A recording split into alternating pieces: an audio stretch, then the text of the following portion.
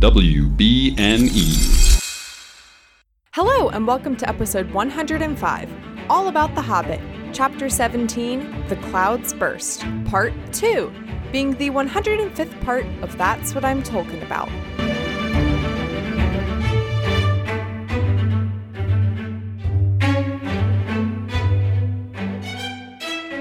Hello, my name is Mary Clay. If that's too complicated for you, just call me MC, and today I'm joined by Cam and Maggie of the Second Breakfast Podcast. Except for this is part 2 of that conversation, so they're not going to jump in and be like, hi, yay, we're happy to be on here. So if you haven't listened to part 1 of our conversation about this climactic chapter of The Hobbit, go back and do that now. It came out last week. It's episode 104. And then come back and listen to this episode where at the end, towards the end, there is a very special announcement. So make sure that you don't fast forward through that part because it's very important to listen to and very cool and exciting. So without further ado, here's part 2. Oh my God, that rhymed. And then all of a sudden there's a black cloud and it says winter thunder on a wild wind rolled roaring up and rumbled in the mountain. Wow. I did not realize how. I love this sentence. I marked it. I was like, this is an amazing sentence. I loved it so much. I could not read it out loud as well as you just did, but it was a great sentence. And you sentence. know how we were just kind of like making fun of Tolkien in those moments where like he'll go off, you know, I mean, we just blasted him for 15 minutes about Tom Bombadil, you know. Yep. Never stop doing that. But then he has these moments where he strings together words in such a like fantastical way that is just so, you know, like no other author does this or, you know, has done this. And he doesn't need to do that. Like he's already describing, like he's already like built up, like set the mood with all the description of the clouds. Like he knows how to set a scene really well. So he doesn't even have to do this, but he just does it. And you're like, this is like, it's like a song. Like that's what a lot of his really like on point writing feels like, is like it's a song. And I think his love of songs and his inclusion of many songs makes sense there. There was we talked about Fellowship as being sort of a horror story because we loved the Black Riders. You did. I did not. I was looking at it like I want to be clear.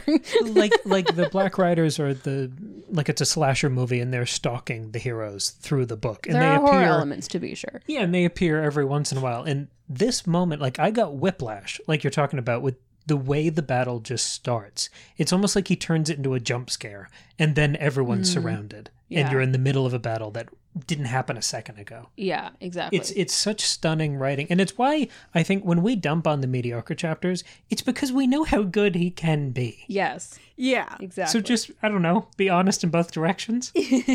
For sure. That's that's exactly what I try to do. Find a good balance. Yeah. At least I hope it's a good balance. Yeah. Otherwise, people maybe have stopped listening. But yeah, the winter thunder on a wild wind rolled, roaring up and rumbled in the mountain, and lightning lit its peak. Love it. Dang. Love it. So something wicked this way comes. Truly, yeah. And at first, I was like, oh my God, is it Smaug? Oh. That would be amazing because that's something that I have really been just like super curious about. And again, talking about how like Tolkien, sometimes the things he does with his narrative structure doesn't really make sense. And the way that he had the dragon be killed in the book, he gets killed by a random villager that we've never met before, you know? Exactly. And then there's still, 60 pages left after that. And it's like, well, then what else is this book about if that's not going to be, if the killing of the dragon isn't going to be a part of the climax, then, what is? Truly, yeah. So I was like, oh, yeah. I see. Exactly. Smaug he wasn't really killed. And oh, it could so have you thought been it was coming Okay. back. It could have been like a heavy metal cover if it was just his bones, like just a dragon skeleton. The only thing animating him was the dragon sickness, like propelling him forward. It's like they do that at Game of Thrones, right? With like the zombie dragons and stuff. It could have been beautiful. I was gonna say, have like the ghost of Smaug come back to like haunt the mountain or something. You know what? We're all better. You know how we were just talking about how no, Tolkien's a great writer. We're all better writers Discard than Tolkien. No, but I like that you brought up that, because I also had that same feeling when I was reading, like, oh, Smaug is dead. That's literally it. That's weird. Yeah. But I do like that he then like has this other battle, because I think and with in combination talking about the bewilderment of the treasure with Thorin and all that, and with the ring being here as well, I think by having Smaug like unexpectedly defeated quickly, and then having this battle start unexpectedly, he's telling us that like our main villain, our main enemy is actually not Smaug. It's unexpectedly something else. Whether that's all of these orcs and goblins. And like I think he uses the phrase like the goblins were the foes of all, and at their coming all other quarrels were forgotten. And like it's like there's actually something even bigger than Smaug. The world's bigger than you thought it was. Exactly. And like this is like a great way to start wrapping up The Hobbit, because he's hinting, hey, my world is actually much bigger. And it's an advertisement for Lord of the Rings. Exactly. It's like, hey, want to know about the rest of Middle-earth And now? I think that's a big part of Bilbo's arc, is that he learns how big the world really is. Sure. Like he at first it's like, oh, the dragon is this huge thing. The dwarves have this other land I've never been to. This world is huge. And he goes through all that. And then Smaug is donezo. And now there's like a whole other thing to worry about. Like the world keeps expanding over and over and over. And so I kind of like that he tricks us into thinking Smaug is the big bad, when actually there's a lot more. I found it very fun. Yeah, it was an interesting move for sure. Yeah, there are all these goblins coming, and the black cloud that's kind of blocked out the sun basically, and any light in the sky is this horde of, I think it's bats. Yeah. I think it's bats. Gross. Terrifying. Ew. And there's this army of goblins coming, and they are riding wargs and wolves. Yeah. And that's fun. And Gandalf is like, hey, we gotta stop fighting each other. Yeah. Because if we don't, we all gonna die. Yeah, right. Like we gotta team up Let's here. worry about the money later, and let's maybe not die right now. Priorities. Yeah. And then I love this. It says, so began a battle that none had expected, and it was called the Battle of Five Armies, and it was very terrible.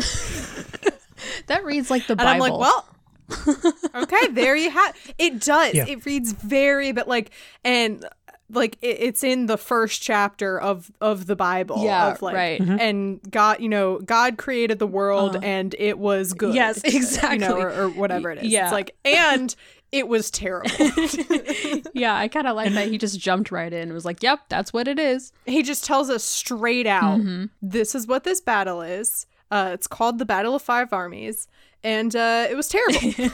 There it is. And it does kind of heighten the battle to feel like a natural disaster, like this thing that's going to change the course of the world like a flood would. Also very biblical. Like he That's inherits nice. some of that Yeah. majesty. Well, and I was kind of thinking too, man, we're really coming in with like a lot of biblical stuff here. Because I was thinking too of the 7 plagues or something. Oh, yeah. That like God sent on Pharaoh. I don't know. It's been a while. The only thing I know about this is what I've seen of the Prince of I Egypt. was literally going to and it's say been the Prince of Egypt. Yep. And it's been that. a while since but like he sends like cicadas. Like the locusts and the blood. Yeah, locusts, rain that's and it, not cicadas. Yeah, and the boils. Cicadas right? is what's currently happening that's on the East Coast. That's our current plague. Yeah. The locusts, and then the firstborn sons being killed. Yes. Yeah. So it is, and this is something that I remember whenever I did a lot of like Shakespeare stuff in high school because I'm a nerd. And something that's very common in a lot of Shakespeare is that there are all of these like natural elements that happen right before something of like epic proportions. And like in Julius Caesar, there's talk about how it's like the night before they kill Caesar, there's like lions walking in the street, and it's like storming, and there are like all of these elements of nature that like shouldn't be happening. But they are, and that's what's happening here. Is there are all these there's the goblins coming, and these somehow the bats are involved. I don't know. I don't know. Maybe they're like, hey, come with us and add a little ambiance to the I know battle. it feels like theater. They're just there for But there's theatrics. that kind of Shakespeare, because we're both total I Shakespeare was gonna nuts say too. you're talking to the right people. There's a lot of that throughout Tolkien. Like, we spend a whole episode talking about the old man trope in Elizabethan drama. Right. About, I mean, you're talking about with Julius Caesar, of the guy who comes in, usually says something prophetic, and then leaves. That's the position Gandalf's Gandalf. in. Yeah, and he's in that in the Exactly. last chapter, and he occupies that spot in between being Gandalf the White and Gandalf the Grey. Like, I love reading that kind of stuff Yeah. into this story. Well, it makes sense. I mean, if Tolkien is a like traditionally educated English scholar in the early 20th century, he's going to be very well versed in Shakespeare. So it makes a lot of sense for him to include elements like that. Yeah, Yeah. definitely. That's really fun. Yeah. And so all of this is happening because the goblins, I mean, they like hated the dwarves, you know, to begin with. But ever since they killed the great goblin, they've been after them. Sorry, there's a helicopter. And so they've been coming to kill the dwarves. And then they heard, like, along the way, they heard about the death of Smaug. And they're like, oh, that's good news for us, I guess. I don't know how, but it is. Yay. And then it says... So it says, not even the ravens knew of their coming until they came out in the broken lands which divided the lonely mountain from the hills behind. How much Gandalf knew cannot be said. And I'm like, But can it? okay. I know. It's that kind Okay. of thing that drives me But- nuts with Gandalf. I'm like, can we just know Yeah, what and it he says- knows? But it is plain that he had not expected this sudden assault.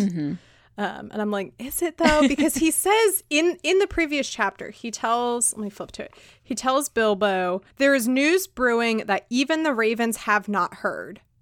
And I remember saying for that episode, like, okay, well, it seems like you're implying that you know news that no one else knows. Yes. Yeah. And then here it is saying that not even the ravens knew. Which, side note, how do you miss like a army of goblins riding on wolves and boars That's very true. and a swarm of bats? How do you miss that? No, that's- how does no one see that? Yeah. You know? And I will say without spoiling anything, I think the movie addresses a lot of that really well. I don't know how canonically correct it is, but it addresses it in I feel a satisfying way. He feels so overpowered, Gandalf. Like, it's a good way of indirectly hyping up your villains if you can, for once, for 5 seconds, have Gandalf not know something. Because it makes whoever's on the other side look more capable. And like, had they not put in that thing in the previous chapter where he's like, there are things happening that not even the ravens know. And then it says now, not even the ravens knew that this was happening. And how much Gandalf knew cannot be said. If it hadn't been for those details, I would have been fine to be like, oh, okay, obviously Gandalf didn't know that this was happening. That wouldn't have even crossed my mind. But I'm like, Tolkien, you literally set it up. Yeah. That Gandalf perhaps knew something was happening. Yeah, I wonder what he's doing there. I feel like it's just very much a like a Drink More Ovaltine moment of like, my Gandalf character, he's really cool and you could learn more about him at another time. Like, I think he's just trying to like give him this air of mystery that we'll never understand. What if he's lying? We talked Who? about Gandalf being, like, some of his magic being controlling the weather. There's no mention later on of, like, people having to fight off bats. Maybe he's just creating those, like he's making weird clouds to just focus Thorin and the dwarves. Like, there's a possibility that he is just creating ambiance. Oh, sure, that's a good point. That would be Because, really like, weird. Thorin... He's dramatic, like And Thorin rises to the occasion and has his own big dramatic entrance. That's true. Like, clearly it works if that's what he was doing. That's a good point. Yeah, who knows? Yeah. But yes, whether or not Gandalf knew what was happening, it's too late now. It's here. It's already happened. Yep. So the plan is to trap the goblins in like the valley of the mountain somehow, and then they get like the higher ground or something. Again, this is where Tolkien goes into more like war and like battle. This is tactics. where I tune out a bit in this. I'm like, I generally Yeah, understand. I do the okay, same thing too. yeah, like battle going Yeah. good, battle going bad. That's kind of how it goes for me. Yeah. That's literally all I do is I check to make sure I'm like, has anyone been shot at? Like any of our main characters, have they been killed? Yeah. Like, Is it going in their favor? Yep. No? Okay. Yeah, like even like I'm thinking of like Game of Thrones, like the Battle of the Bastards. It's this like really big deal battle episode, and like the directors and like writers like really pulled from like Roman battle strategies and did all this stuff. And like I watched it and I was like, this is a great episode. This battle is cool, but I don't know. A lot of that was lost. And on you me. do get numb to it, even if it's directed beautifully and acted well. Like you get numb to it after like 30 seconds. Yeah, you're like, okay, more fighting. And like there's a season 2 of Game of Thrones spends the entire season building up this one battle at the end. I think Tolkien's smarter to have this battle just come out of nowhere, because maybe you don't already have that fatigue going in. Right. But already we're getting antsy like 2 paragraphs in. That's true. Like maybe it's good that it's only a few pages long, this whole battle, which is like a big deal, but you don't need that many details. That's what I was going to say, is that like it's very hard to read like action sequences. You know, this is something where pretty much any book to movie adaptation, the movie will do better, because it's always going to be easier to watch a battle happening than read about it. Definitely, absolutely, yeah. So like for that, it is it's very good that like he didn't go into too much detail, but he still has to, you know, set up these details of describing like what the battle was like and everything. But it is a good length that we're not like, okay, we get it. They're fighting. Yep. Like, all right, Things are moving. Can Okay. I skip to the next chapter? Like, what's happening? Sure. Yeah. And yeah, it says it was a terrible battle. But it says that this is the most dreadful of all of Bilbo's experiences, and this is absolutely terrifying for him to witness. But like later on in life, this was his favorite thing to tell a story about. I really liked which that. I get. Like, yeah, guys, I was there. Yeah. Like telling, you know, like in the moment, it's really awful. But like when you look back on it, you're like, wow, that was amazing that I was there. It'll be like when our kids ask, and like our grandkids ask us about the pandemic. Oh, yeah. And like, obviously, it was terrible to live through. The worst. But when we look back on it, it is going to be incredible. And I say incredible not in a sense of like having, you know, positive connotations to that word. Terrible but great. Yes, exactly. Yeah, but like it is going to be incredible to look back on this and think like we lived through such a historic time in our lives. For sure. Well, and it's funny unlike too. anything else. Right. And like, well, and Bilbo, what's so funny about that too is that Bilbo is not participating at all. He's literally hiding. That's, yeah. So it says, yeah, he's like very proud of himself later on in life that he was here for this battle. And then it's like an afterthought. It says, actually, I may say he put on his ring early in the business and vanished from sight, if not from all danger. Yep. He was just like, nope. Oh, and yeah, he did put the ring on and turn invisible and hide from everything. But and he is minor detail. Like he starts off as like this Winnie the Pooh character with his perfect little house in the woods, but I feel like when you get to Mirkwood and he's killing big spiders, there's like, he's capable as a fighter. He's not amazing, but in this battle, he knows his limits. Like he could have been an invisible assassin. Oh, true. He could have used the ring and still killed orcs. Or he could have like gone and like tried to rally Frodo and the other dwarves into helping. I mean, they get there eventually, but Frodo. Oh gosh, Lord. Thorin. Okay, I have the hardest time because all these character names are the same. Do you know how many times I've said you don't have to Sauron defend or explain anything to me. I've been listening to Billy Boyd and Dominic Monaghan's podcast. Yeah. I wasn't like, I mean, I was like, oh yeah, maybe I'll like check it out or whatever. And I wasn't really sure. I was like, I don't think I'll be like super into it because I don't want to listen to a Lord of the Rings podcast when I do a Lord of the Rings podcast. That's fair. It feels like work. But it's literally just like them being friends on a podcast. Wow. It's so enjoyable to listen to. I really recommend it, everyone listening. But they even talk about that, about like there's Sauron, Frodo, Bilbo, Éowyn, Éomer, Arwen. Yeah, like, it's bad. In an early draft of Lord of the Rings, Frodo's name was Bingo. which I can't get over. Oh no, wasn't it? And his father was I gonna. don't think I knew His that. father was gonna be Bongo. Yeah, and there was an Odo. Oh, There was Frodo and Odo at one point. Yeah, he really made some big That's improvements. hilarious. Well, and Strider was gonna be Ooh. Trotter. Trotter. Yeah, Trotter. Trotter. That was Like a pig. Well, because wasn't he was supposed to originally be a hobbit, Yes. wasn't he? Yep. It was something like Yes. that. Yeah. Oh gosh. Anyway. He spent Christopher Tolkien found like pages of his father writing about whether or not Aragorn would wear shoes if he's a hobbit. Because he's a ranger, but he's still a hobbit. Would he be averse to socks? Do you think that's why he was like, maybe I'll just make him a human man and we won't have that problem anymore? I don't have to worry about whether or Of not course he he'll wears wear shoes. God, that makes so. See, when I hear details like that about Tolkien's like creative process of like he spent pages and pages of notes wondering whether or not Aragorn should wear shoes. I love it. I mean, that's why it took him 18 years. Yep. Oh my god.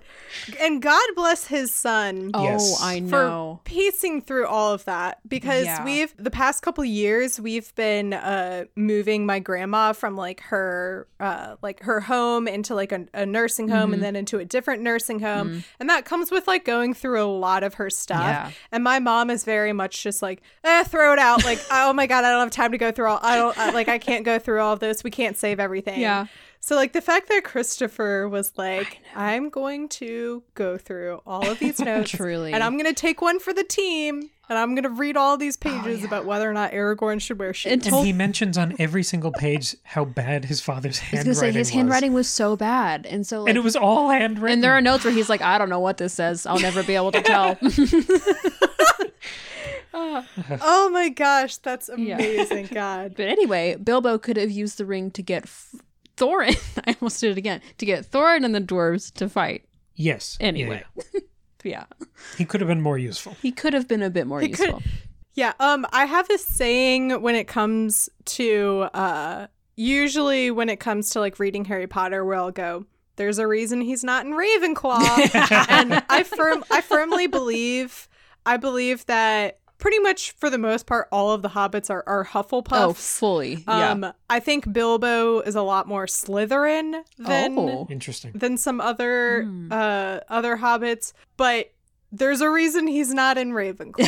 And there's also, I think, a reason he's not in Gryffindor. Yes. Some people might disagree with me on that. That's fine. And I might need to do a reassessment of Bilbo's Hogwarts house when I finish Yeah. The Hobbit. That's great. But yeah, he decides to sit it out, and he's gonna hide in, I guess, the woods or something. I think he's like, And the narrator does say, like, now, mind you, invisibility doesn't mean that you can't get hit with arrows or spears. Yep. So it's not like he was totally out of danger, but it definitely helped him a lot. Which is very funny if it's Bilbo writing that later. Writing, I know, excusing yeah. being himself. like, Yeah. hey, now I wasn't totally. Like, I could have died. I could have. It would have been terrible.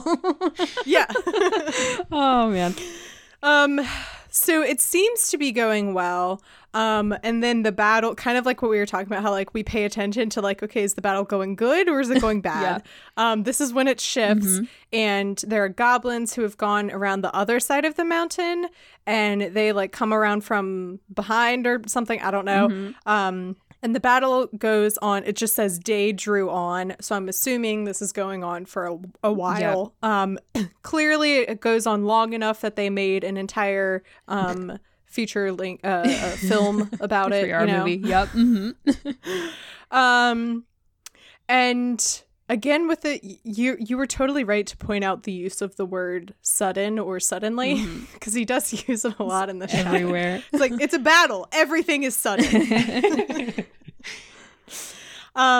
It says, suddenly there was a great shout, and from the gate came a trumpet call. And what's funny is that, like, literally just before this, I was thinking, hey, I wonder what, like, Thorin and the rest of the dwarves are doing. Like, do they even know what's going on? Or are they just, like, I would have loved just, like, a hard, like, battle, and then just, like, a hard cut to the dwarves inside the mountain. And one of them is like, did you guys hear something? Yeah, right. And they're like, no, I think it was just the wind. And then just go back to the battle. Yeah. But they have, obviously been seeing what's going on. And I don't know. Maybe we might hear more about like what happened on their side of things in the next couple of chapters.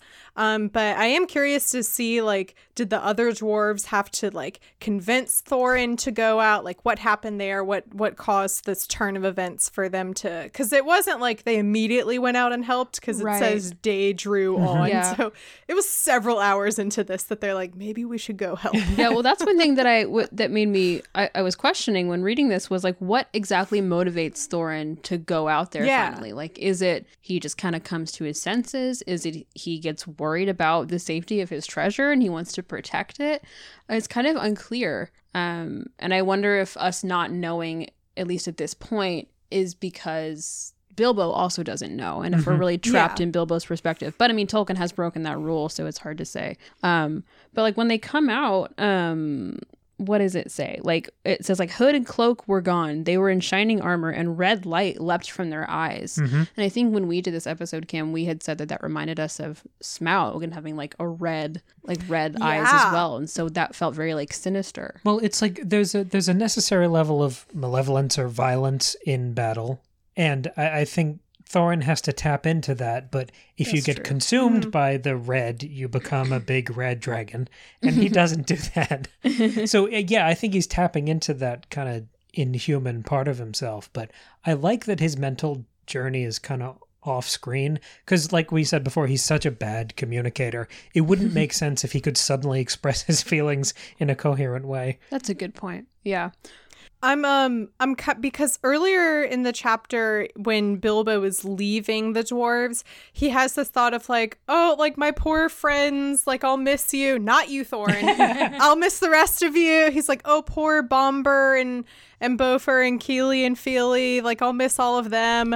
And it also in previous chapters kind of implies that like the rest of the dwarves are just kind of like going along with what Thorin is doing and saying. Like they don't necessarily agree with him, but they also don't want to go against him. Yeah, I think they're kind of locked into it. So part of me kind of feels like maybe or at least I like imagining that maybe this is what happened, where they heard this battle going on and the rest of the dwarves were like, we have to go help. Like, those are our, you know, like, forget the men and the elves. Like, those are our cousins and our uncles and whoever, because all the dwarves are somehow related, you know? They're all, like, second cousins 4 times removed.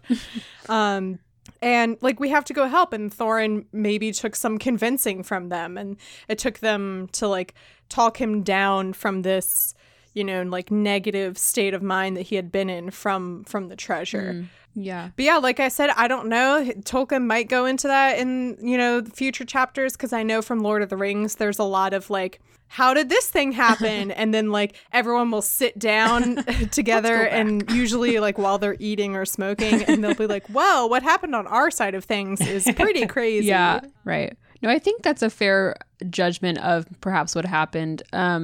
Well, especially because I think you're very right to make that judgment, because we get so little of the other dwarves anyway. And so there's a lot of room for interpretation of what they're doing. And that is something that I think the movies improve on a lot, is you just get a lot more of the dwarves. Yeah, I was biting my tongue there. Like I don't want to say too much, but you get to know the dwarves so much better in the movies. And so I think that because there's so not much of them on the page at all throughout, except for Thorin and sometimes Fat Bomber. Like, I think making like the call that maybe they were convincing him, I think that's totally fair. You mentioned Harry Potter earlier, and I'm glad, because one of my points here is about Harry Potter. I was thinking about that like big shiny heroic armor that Thorin finds and that they all storm out wearing. I think that's the moment where all of their stubbornness and difficulty that they bring to Gandalf and Bilbo, the whole story, it hits differently in this chapter because it's suddenly righteous. And we're on their side, and they're coming to the aid of their friends and family. Are you thinking of like a knight in armor? Is that them having that big like shiny armor in the moment where they're finally at their most heroic.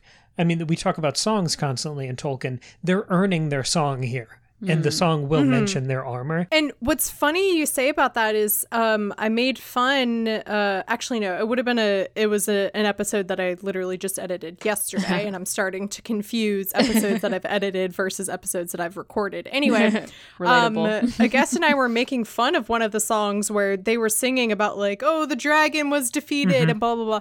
And they didn't do anything. That wasn't them at all. And, you know, and so now hopefully their actions are going to be something that like, hey, when we sing about this, it won't be a lie. And like we actually did it. And this is the moment they're finally worthy of that. So maybe this is to Thorin, him finding that big heroic armor. Maybe that's Harry pulling the sword of Gryffindor out of the hat. Ooh. Right, yeah.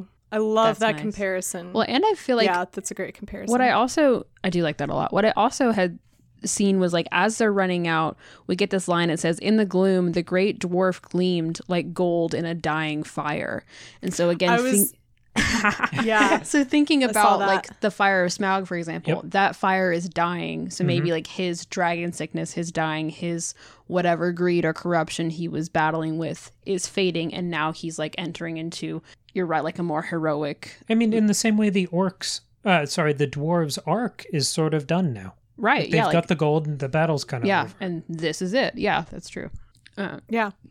So Thorin goes running out and he cries out, to me, elves and men, to me, oh my kinsfolk. And you're right that this is, he's referring to the elves and like not just the men, but especially the elves who he had previously been like, no, they're like, we may not have beef with you guys, but the elves, no, sir. Right.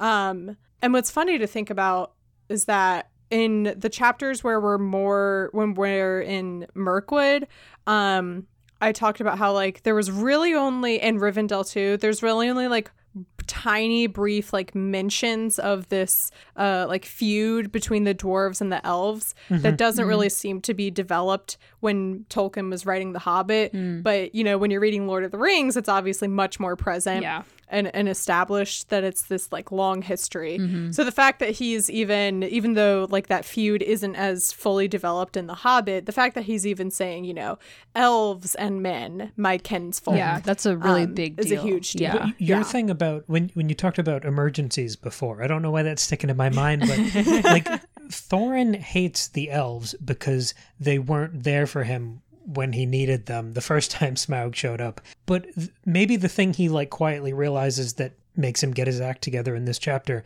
is that everyone here is showing up for him. So they are his allies regardless of their other differences. So maybe he's like seen, oh, the elves are not fighting against Dane. They're not trying to get into the mountain. They're protecting the mountain from these goblins. So maybe he kind of sees that as that's an interesting way to look at it too. That's fun. Yeah, they're like, okay, everyone else is being a team player. I guess we should go do that now too. Yeah. Everyone except Bilbo. Yeah. I will say Bilbo's just still just in the background, invisible. So they charge down and join the fight, and they're dealing some good damage, but at the same time I'm like, are 13 additional dwarves really going to make a huge difference? Right. Here? But okay. And it mentions that Bilbo, I don't know why I just found this so funny. He had taken his stand on Ravenhill among the elves, partly because there was more chance of escape from that point, and partly the more tookish part of his mind, because if he was going to be in a last desperate stand, he preferred on the whole to defend the Elven King. I think that's hilarious because he's spent this entire journey with the dwarves. I know. And he has had no like relation, like it was really just like his little fireside chat the day before or whatever when he brought them the Arkenstone that he like met the Elven King or, you know, interacted with him in any way. And he's like, you know what? This guy's cool. I'm going to die defending him if I have to. I know. It's wild. It's like almost a good precedent for Sam having this weird obsession. Well, yeah. with the elves I was- later. I was gonna say Yeah. it also makes sense with he like goes to retire and die at Rivendell. Like yeah. he stays with the elves for the rest Yeah, of his he loves- life. yeah. So that makes a lot It's of like- sense. But it's like, really, dude? You spent like a year with these guys and you like won't They're defend. such He's like, aesthetic creatures. yeah, They he's just like, need ooh, a pretty Yeah, house. well, and what's just hilarious is the fact that like the Elven King is the dude who locked the dwarves up I know. just for walking through Mirkwood. And Bilbo had to save them, like all this stuff. He locked his friends up for several weeks, and then they had to go through this very like harrowing journey, like down this river and stuff, just to escape. And not only is Bilbo willing to die defending this guy he's never really met, but it's also the guy who is like kind of the enemy of the people he had just spent, the last several months I with. know. I wonder if he like is feeling bitter because of the way Thorin reacted what I was with the wondering, Arkenstones. too, He's like, yeah. well, these guys were nice to me when I wanted to do the Arkenstone thing. They were all for peace, so I'll go with them. Yeah, but he's got Gandalf Yeah. on his side. He doesn't need other friends. Yeah. I know. Like, why wouldn't you just stick by Gandalf? Like, That was the other thing too about this little point of like, oh, well, he was up here on this hill because it would be easy for him to escape if he wanted to. He wanted to go out defending the Elven King. And then kind of like similar earlier when it says like, oh, and by the way, he had put the ring on at this point. oh yeah. It also says, oh, and by the way, Gandalf was there, the wizard. Oh yeah. And he's like sitting there being like, I'm thinking. It just says that he's sitting. So I'm like, oh, okay. And by the way, Gandalf is there. And then it says, sitting on the ground as if deep in thought, preparing, I suppose, some last blast of magic before the end. I suppose. And it's funny. It's just so funny from like the outside perspective of like, we're having a battle, people are dying, you're a wizard. Can't you do something? He's just sitting there meditating, I guess. Yeah, what a visual. And they're like, would you like to help us out, possibly? Yeah. Like, Rolling up his yoga mat. Yeah, his legs are crossed. Like, give me a minute, guys. yeah. gotta be Oh my present God. right Smoke now. it. He's like, hang on, let me get my pipe Yeah. out, and he's smoking one last joint Exactly. before the battle. Oh yeah. In the previous episode, my guest and I joked that this like mission or whatever that Gandalf left in The Hobbit to go attend to was really just him like going back to the Shire to get pipe weed because he had run out.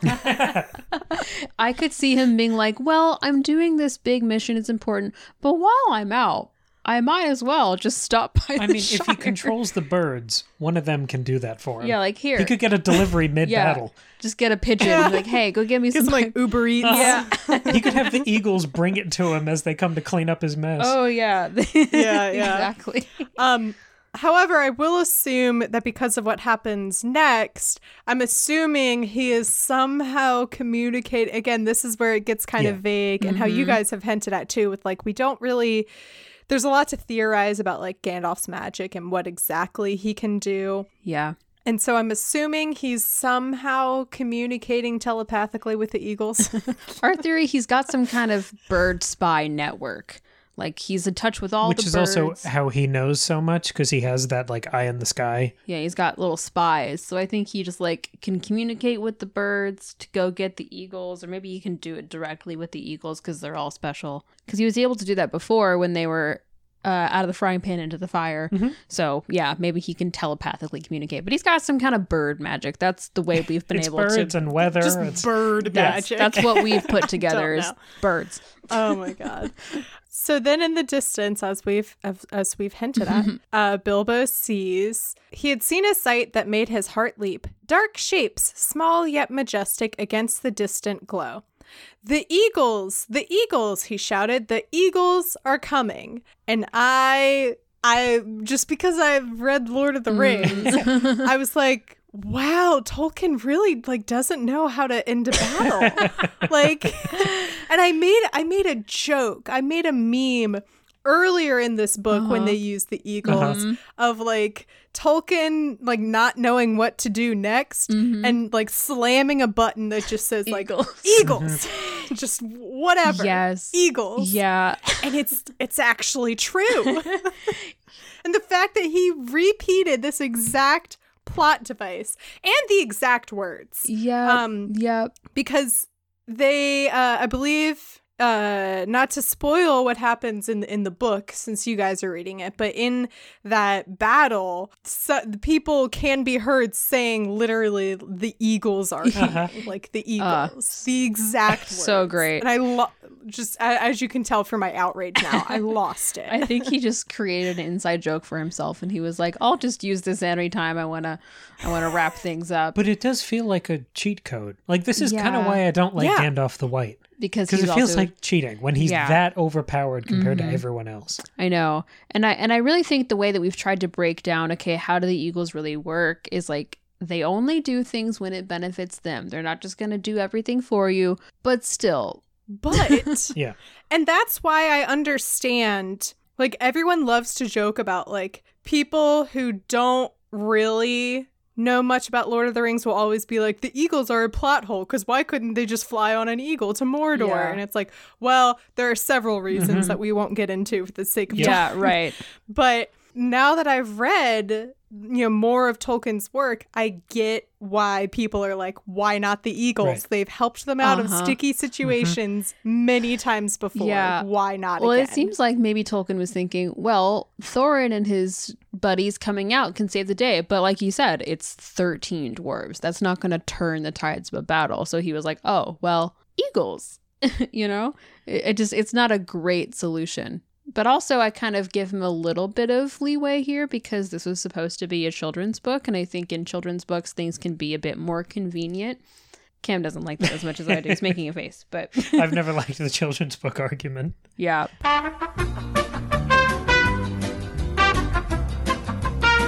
Where were we? Yes, the eagles. The eagles are here, and Tolkien uses them for plot devices. He does.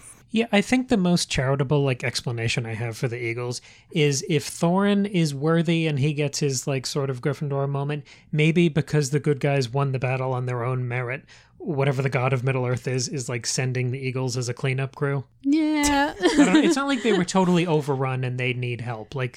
They were kind of handling it. You saying without the eagles they were? Yeah. It kind of seemed like they weren't. Okay. Well, then it's just a bad decision. Yeah, I agree. Oh, I agree. That's the best I could do. We're doing our best.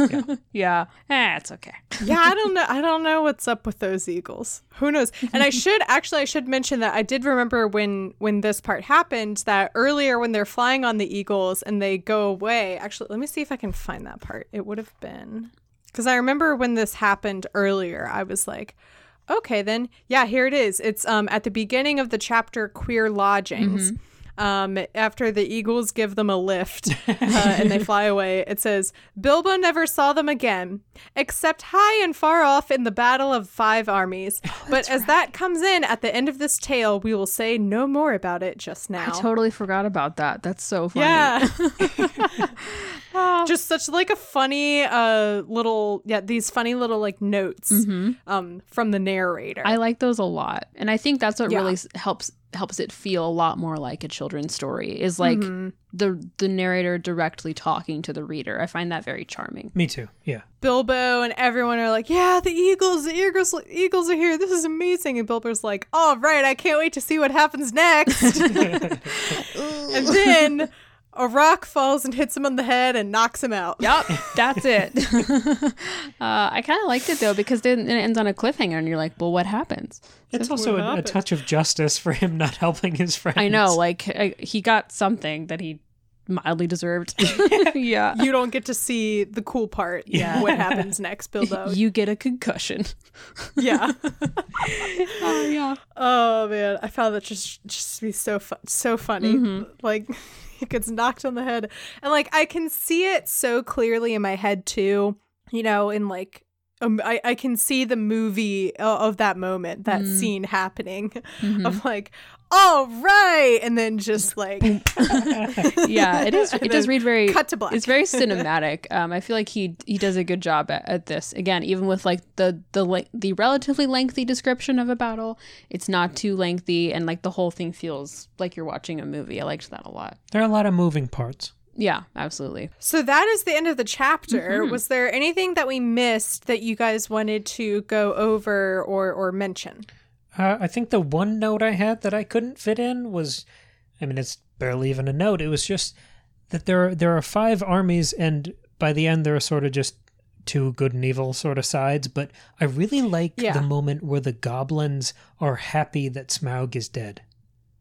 Yeah. Like, all the evil characters aren't friends. I like that touch of complexity, and it does hint that Middle-earth is bigger than this story and more complicated than even Bilbo or Gandalf understands. Exactly. And like when he's talking about how the goblins had been plotting to like take over and stuff, it wasn't just about we want gold, we want treasure. It was like, I want to like take control over this whole geographical area and all the different people within it. And like it's more complex and it's bigger than that. So yeah, that was a cool way to do it, especially because I think in The Hobbit especially, Tolkien really, like, is it codify or codify? Let's go codify. He labels everything, all of the evil things in Middle-earth in a very, like, homogenous way. Like, goblins look scary. They talk scary. They bad. Right. They have accents. Bats icky. They bad. Dragon scary. Bad. Like, we call it the river of evil when we're talking about it in our discussions.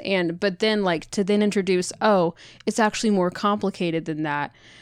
Because the goblins don't like the dragon and they want this complex political takeover. So it opens up the world more, which I think is what this chapter is really doing for us. So I like that a lot. Yeah, definitely. And I should also mention that I had been wondering up until now, because I knew that the name of one of the movies was The Battle of Five Armies. I'm like, okay, so far we've got the dwarves, the men, and the elves. So who are these other two armies? Yeah.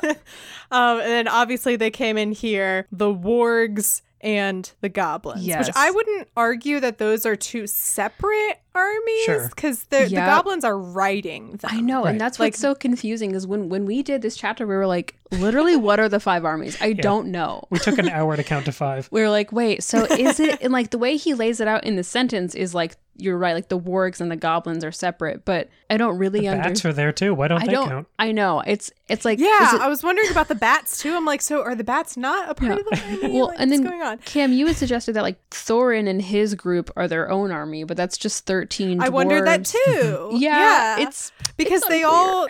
Because I was thinking about it in terms of like an army would be defined as like a group of people in this battle who have maybe their own motive separate from other people. Okay, yeah. And so like that's why I get why the men and the elves are separate armies, because the men have this motive of like, you destroy, like what your actions directly cause the destruction of our town and the death of a lot of our people. Yep.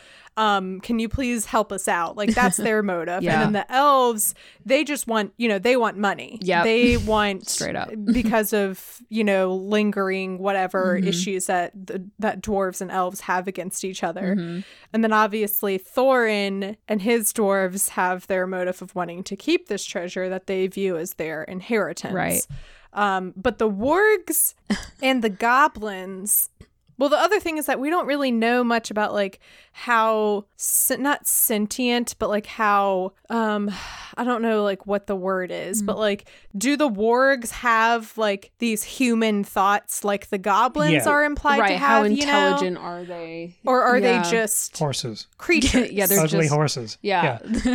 They're just beasts of burden. Or like, what about Dane and his army? Because their motivation is to help Thorin, but Thorin's motivation is about the gold in Erebor. Could they be two distinct armies? Right. Yeah. So yeah, I think you're right. So then it seems like the wargs and the wargs and the the wargs and the goblins should be There's too many creatures. Too many. They should be one thing, one army. Yeah. And then maybe Thorin I feel like that gives Thorin a bit more like legitimacy if like he and his group are their own army. Heroic. You and what army? Yeah, right. Like it out. validates like that change that he undergoes, like we were talking about when he does come out. Like, I have my army. Like these are my buds. And he becomes more officially a leader. Yeah, right. And like he's labeled the king under the mountain. Like when he comes out, is like I think it's like they had forgotten about the king under the mountain, and then he comes out. Actually, at some point, Gandalf says to Thorin, he's like, "You're being a terrible king." That's right. Now. Yeah. And I love that because Gandalf, obviously, and this is a huge change for Gandalf too, because he hasn't seen Thorin and the dwarves since he left them outside of Mirkwood. Yeah. And so he's seeing this very drastic change all of a sudden, where in the beginning they were going on this journey to get, kind of like get back what was once theirs and, revive Dale and this land and their people and everything and rebuild.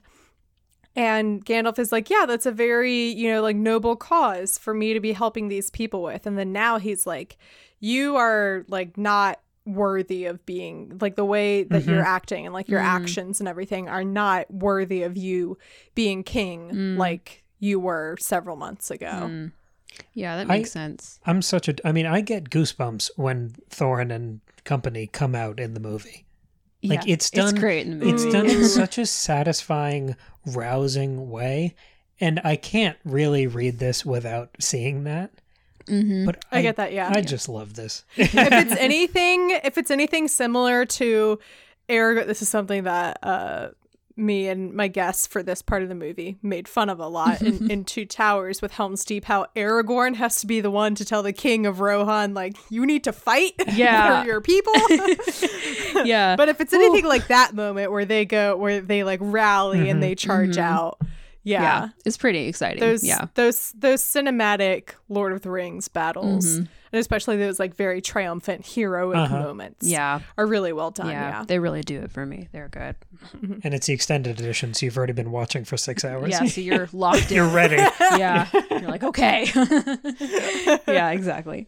Well, we have been recording forever. Yes. Oh my gosh, thank you guys so much for sticking with me. I could see that, but I had to put on another light, and your room is dark. We're fully in because darkness. The sun, I'm lit by my iPad. That's it. The sun has gone down since we started recording. Thank you guys so much. Where can people find you on the internet? Yes, so we are on Instagram. It's at Second Breakfast Pod, just the one word. We don't have Twitter because Twitter is a dark and terrible place, and also Second Breakfast Pod was too long a handle, so we were like, nope, we're not doing Twitter. Nope. But we, again, our podcast is Second Breakfast with Cam and Maggie. Yep.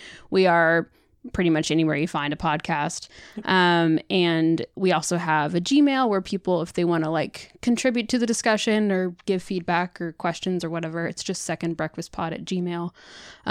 Cam's a writer, and you can look for his work on at CFucile, CFucile is on Instagram as well. Maggie does on our Instagram page, Second Breakfast Pod. Maggie's been doing reels, which she had to explain to me. They're short videos. Well, that's how we found each other, is through our reels. We've been doing this a year, and those blew us up. Yes, yeah, they do so much. Same, yeah. For anyone listening who's like a small creator, if you are able to, and it's not even doing Instagram. I don't know how you make them, but the way I make them is I make a TikTok and then I save that and I upload it to Instagram Reels. And that like is what blew up my account too. And I would like to think also got me more listeners. Yeah, it's definitely the correlation of our like listeners going up and our Instagram followers going up. It's like, there's follow through. Yeah. It's really encouraging. Yeah.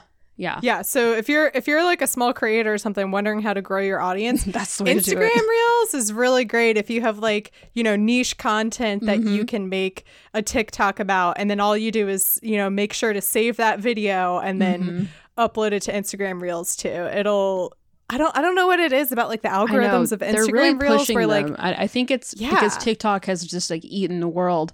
I think it's like the only marketing you don't have to pay for. Yeah, there is that. Yeah. And also, I mean, some of them are complex to make, but for the most part, they're quick and easy to make, and they're quick and easy to watch, and it's just a really easy way to... They're like very silly. Ours are very silly. Yeah. Yes. Yeah, I have a lot of fun with them. So... Yeah.